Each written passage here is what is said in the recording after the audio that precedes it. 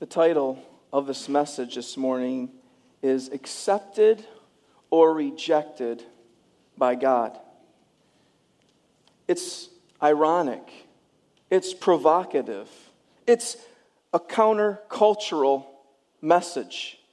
We live in a culture that if we put the popular thoughts of our day on a scale, they would put more weight on the acceptance of everyone. All views are good, no matter what, as long as they work for you. They feel good to you. We aren't to judge anyone. Everything flies. Everything's okay. Well, except for Christianity. But everything else is okay. We've gotten so extreme that we go to children's activities where everyone gets a trophy just for showing up. No one can fail because we worship things like self-esteem over true accomplishment. Everybody gets a sticker. Everybody gets a ribbon. Everyone has a right to a false sense of security in our society. When everybody wins, the reality of it is no one wins. How can you know what good talent is when we fail to recognize the outstanding? What sets the norm apart from the gifted? What we see is an obsession for people to feel good about themselves more than doing what is right for the community. This is a rampant self-obsession in our culture is nothing new. It's just pushed on us all the more now. It's the agenda of the day. When we see life through the lens of everybody wins no matter what, it becomes harder for people to understand what reality really is. What is the difference between right and wrong? What's the difference between good and evil? If everyone is right regardless of what belief system they have, if everyone is a winner by current cultural practices, then truth is lost. Reality is ignored. This line of thinking is actually an obsession with a postmodern ideology that says that I want to feel better about self, even if it is a false view, because feelings trump what is true, what is right. In a sense, that's the mantra of the day, right? In a sense, what is real is what I feel. Or what I feel is what is real, our society says. Well, the good news, regardless of how saturated and twisted our culture becomes, the gospel, the word of God stands forever. It's eternal, amen? The truth of God's word cuts through the lies of our culture, which tries to turn us away from Christ. But truth be known, we often don't have to look to the society to be deceived because we often are self-absorbed and deceived by our own hearts as well. And still, God's word cuts through the depths of our own wicked hearts and destroys the lies that we follow and refreshes us in the gospel of Jesus Christ, which sets us free. The gospel sets us free from the ideologies and lies of our culture. The gospel sets us free from the wickedness of our own hearts. The gospel sets us free from Satan himself. Amen? So let us put off the postmodern mindset that says everything has to be fair and put on the mind of Christ, which says nothing is fair. All is grace when we're in Christ Jesus. Life is not fair. All of us should be lost. But instead, God saves us. It's not fair that God's perfect Son had to die for such scoundrels like us. It's not fair that God puts up with people like us. But He does. He has such patience, such grace, such love for us. How blessed we are to be in Christ Jesus. Amen. Well, this morning, we're continuing our series in the Gospel of John, and specifically, we're going to be looking at John 3, 18 through 21. So you can open your Bibles to John 3, 18 through 21.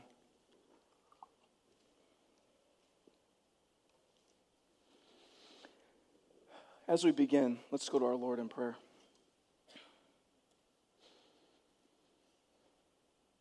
Holy Father, we praise you. We honor you, Father.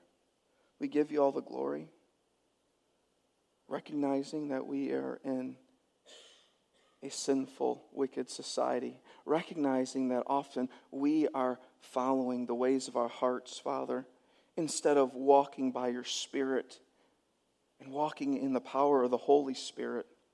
Help us to be a people empowered to walk in your word, to walk in your holiness, to walk in love and humility to people who don't know you or understand why we live the way we do. Help us to be people like that at the Family Church. Help us all across America. Help Christians to live and stand for you in humility for the gospel. In Jesus' name, amen. Verse 18 in John 3 starts by saying, "Whoever believes in him is not condemned, but whoever does not believe is condemned already because he has not believed in the name of the only Son of God." So we see here in this passage, there's just two categories of people.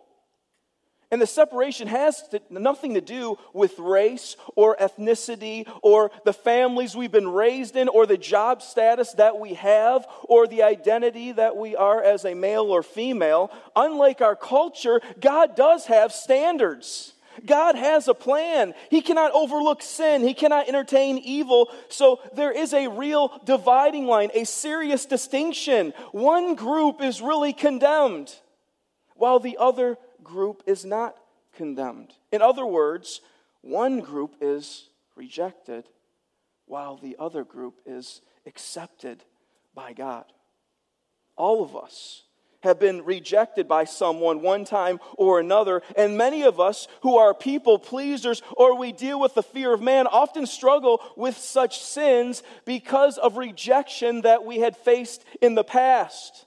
As an adult, we may feel like we don't measure up, or we may think that people are going to find out that we're really not who they think we are, that we're some sort of an imposter. So we keep people at a distance. We keep them at bay because we are fearful that they're going to reject us as well.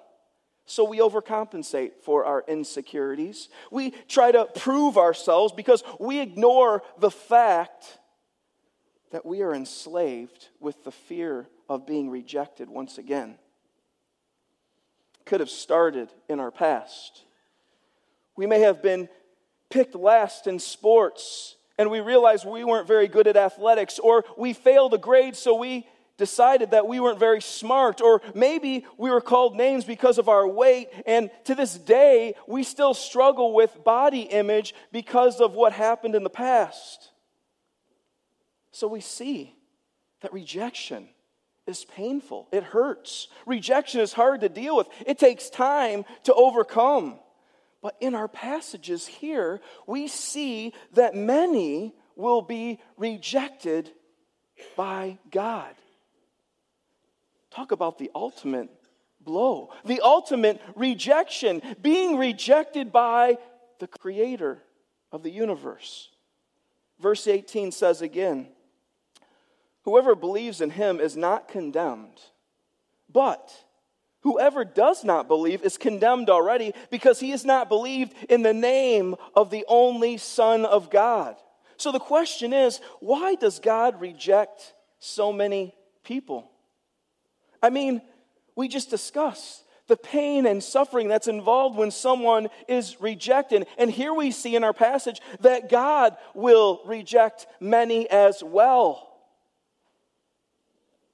Verse 18 tells us that God will reject people because they will not believe in Christ. They won't turn to Christ. They won't follow Christ. Instead, they will depend on themselves. They will trust in their own efforts, their own abilities, their own works. The problem is, God does not save us because of our success, or because of our own merit, or because of our own religious works or deeds. Verse 18 tells us clearly, whoever believes in him, that is Christ, is not condemned. Which leads to point number one. We are accepted when we trust in Christ Jesus. We are accepted when we trust in Christ Jesus. We see it has nothing to do with measuring up or being good enough. It's not about our abilities. It's not about how many good deeds we can accomplish, nor is it about our status or about our success in this life. So we don't turn to self to find our importance, our assurance. We don't have to think we are special or that we are great to feel good about ourselves. We recognize life isn't about us at all, amen? So we don't try to build things like self-esteem because Christ said we need to do the very opposite. Instead of thinking so much about ourselves, we must die to ourselves, it says. Let's look at Luke 9:23. Jesus said this, "If anyone would come after me, let him deny himself and take up his cross daily and follow me." Christ says to put the self to death. Don't build it up, focus on it, but kill it. We learn that freedom comes through death. When we die to self, then we can actually begin to live for Christ, is what we learn. 1 Corinthians 10:31 tells us, whether we eat or drink or whatever we do it all to the glory of God. When we live for Christ, we stop chasing after acceptance by others because we realize that our purpose here is not to get people's acceptance, but to glorify our sovereign Lord. That's what we're here to do. Amen? When Christ is our King, our acceptance comes from heaven instead of humanity. Are we secure in Christ this morning? Have you truly come to a saving faith in Christ Jesus? I'm not asking if we once walked an aisle or once said a sinner's prayer or once got baptized. What I am asking is if you're living for Christ right now. Does your life reflect that Christ is your Lord and Savior now? Have you turned to Christ in repentance and belief? If you aren't sure, I would beg you to examine your heart, examine yourself, because how we live our lives reveals what we love, what we care about, and what we truly are worshiping. But I'm going to have to move on because we're going to be here for another couple hours. So let's go on to John 3, verse 19. John 3, verse 19, and it says this, "And this is the judgment. The light has come into the world." Let's stop there for a second. Let me read it again. "And this is the judgment. The light has come into the world." Who or what is the light that this passage is referring to? Well, if we look back at John 1, verse 4, it says this, "In him was life, and the life was the light of men." So that passage in John 1:4 was speaking about Jesus, and the passage that we're talking about today that's referring to light is also referring to Jesus as well. So we see that God sent his best, his beloved, his Son to the world to save us. But we know what the world did. They rejected Christ. And I know I say that so nonchalantly, and we've heard it so many times, the world rejected Christ. And it doesn't really seem like that big a deal because we've heard so many times, we're sort of numb to it. But think about it. Let's act like we're hearing this for the first time, afresh. Because think about this. The Father sent Christ down to rescue humanity, to help us, to serve us. Christ spent most of his days preaching God's word, teaching the Old Testament, showing this people how he fulfilled the law and fulfilled all the Old Testament. But then Christ also healed those who were sick, who had diseases, who were crippled, who had no hope of getting better. He loved the unlovable. He spent time with the poor. He ministered to the down and out. Think about this. Christ loved like no human has ever loved before. He loved us perfectly. He served us perfectly. He obeyed the Father perfectly. And what was the response of the world? What did we do? The world abused Christ. The world mistreated Christ. The world had disdain for him. The world mocked him. The world beat him. The world spit on him. And the world laughed at him. And finally, to top it all off, the world murdered him.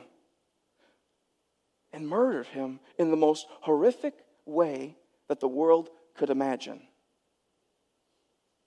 This is how the world treated Christ. The light of the world. This is how the world rejected our Lord and Savior, Jesus Christ. The question is, why? Why did the world have such hostility, such disdain for Christ Jesus, our Lord and Savior?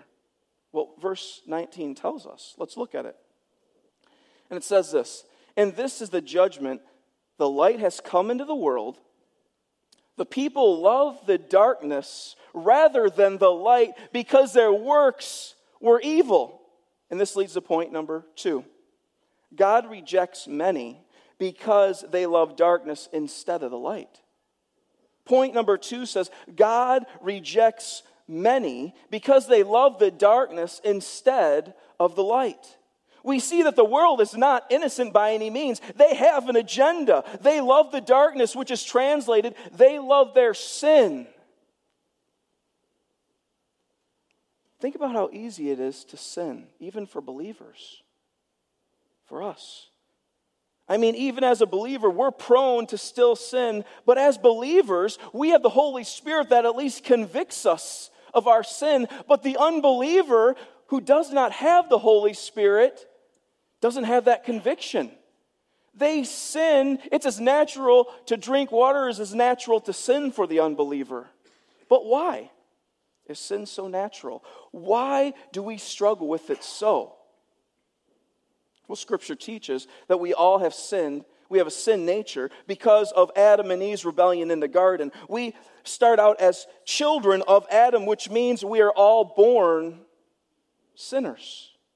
That's what that means. I got a good example of this. I have 3 children, so I can give some good examples of how we are born sinners. My 2-year-old, his name's Job. We call him Joby. He always wakes up first in our house around 6:30 in the morning, and the first thing he wants to do is wake up his older brothers. And I praise God that he has such camaraderie with them, and he loves spending time with them. But it's not a good thing, right? He's not supposed to do that. But he tries every morning anyway. It begins with him talking about Silas and Luke. He calls Silas Siley, and he calls Luke Gook.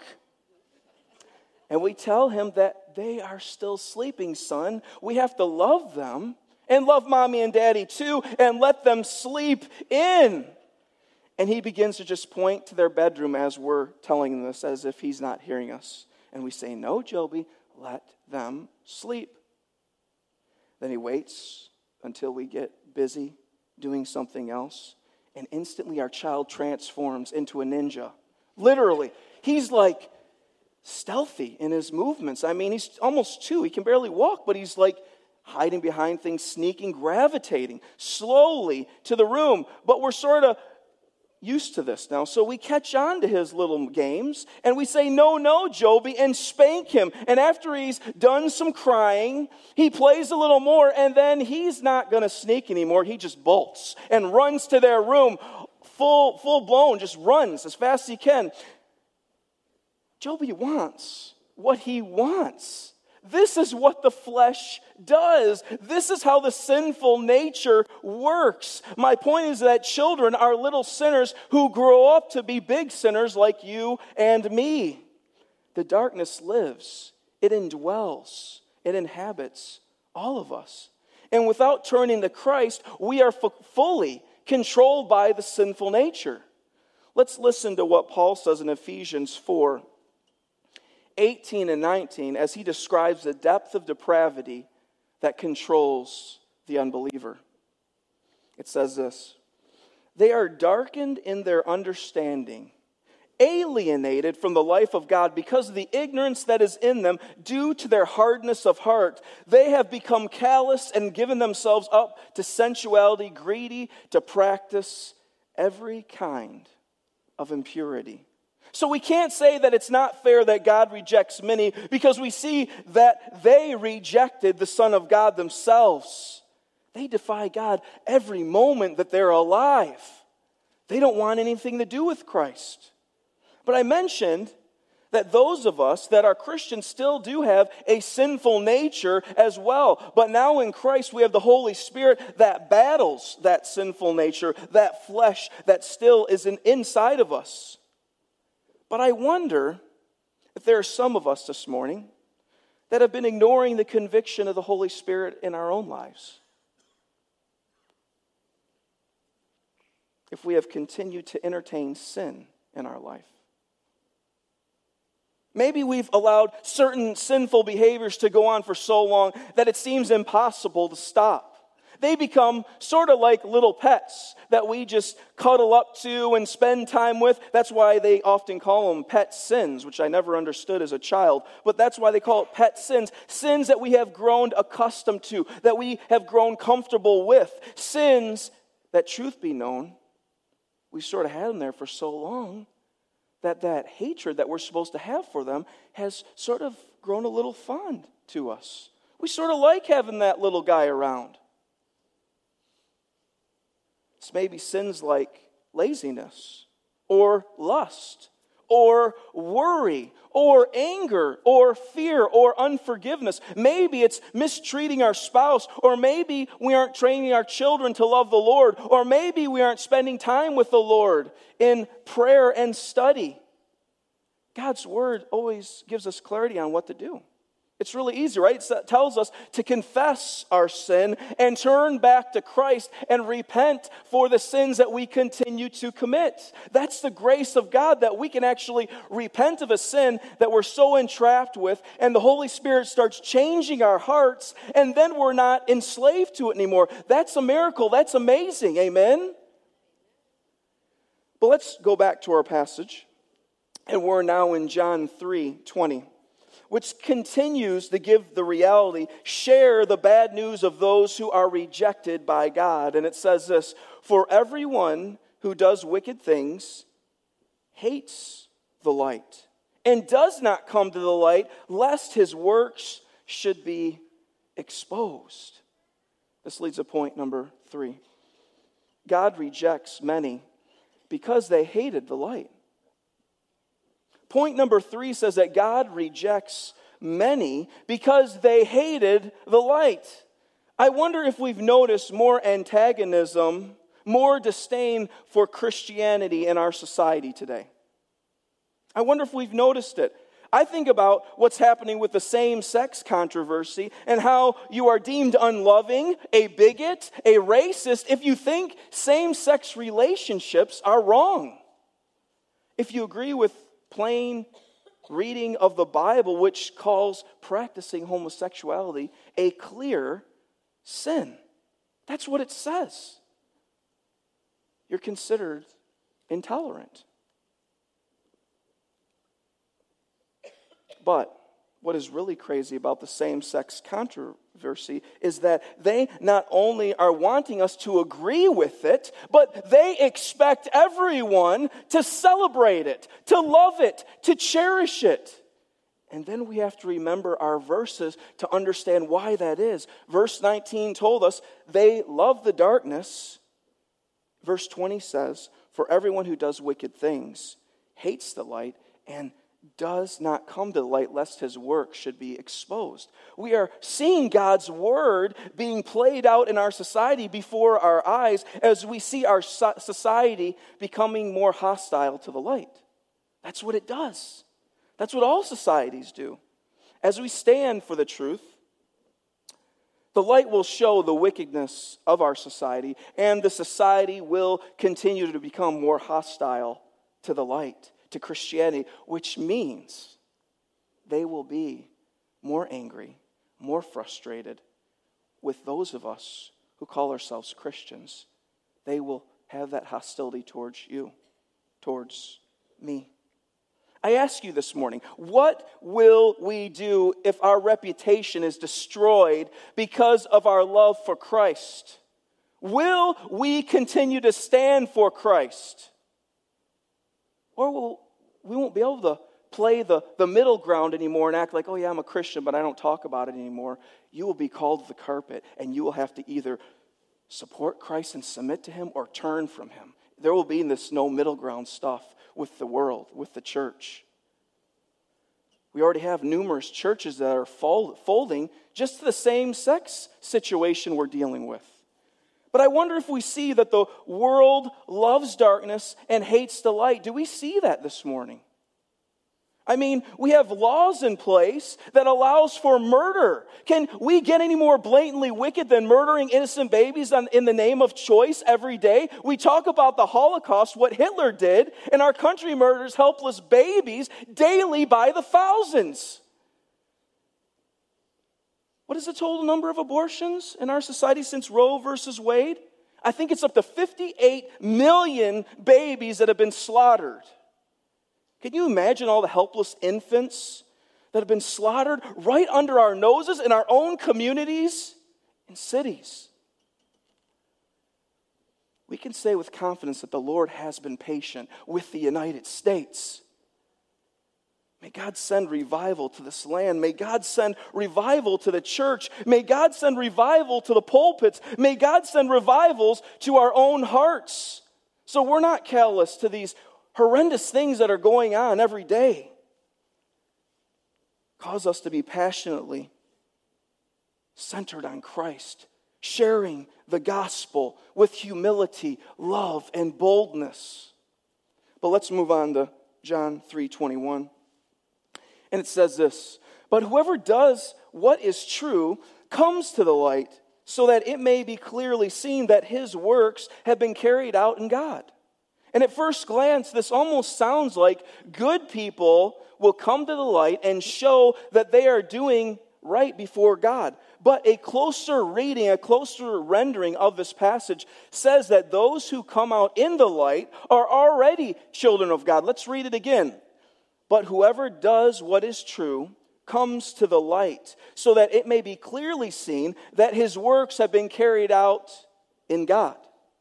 They come out into the light to show that they are already carrying out the works of God. God's already creating those works inside of them, showing that their works have been from God in the first place. Which leads to point number 4. God accepts and transforms us with a new identity found in Christ Jesus. Point number 4 says that God accepts and transforms us with a new identity found in Christ Jesus. Our identity was a sinner. Our identity was wrapped up in being a child of Satan, living for the flesh. But in Christ, our identity has changed. We are now a new creation in Christ. Our new identity is now wrapped up in Christ. We aren't defined by our sinfulness any longer, but now as a child of God. Amen? We've transferred from being a child of darkness to a child of light. That is amazing. Are we defined by Christ this morning? Or are we defined by something else? Lecrae, a Christian rapper, which I'm sure most of you know about. I mean, Bill and Andrew, you probably listen to a lot of Christian rap at home. Okay.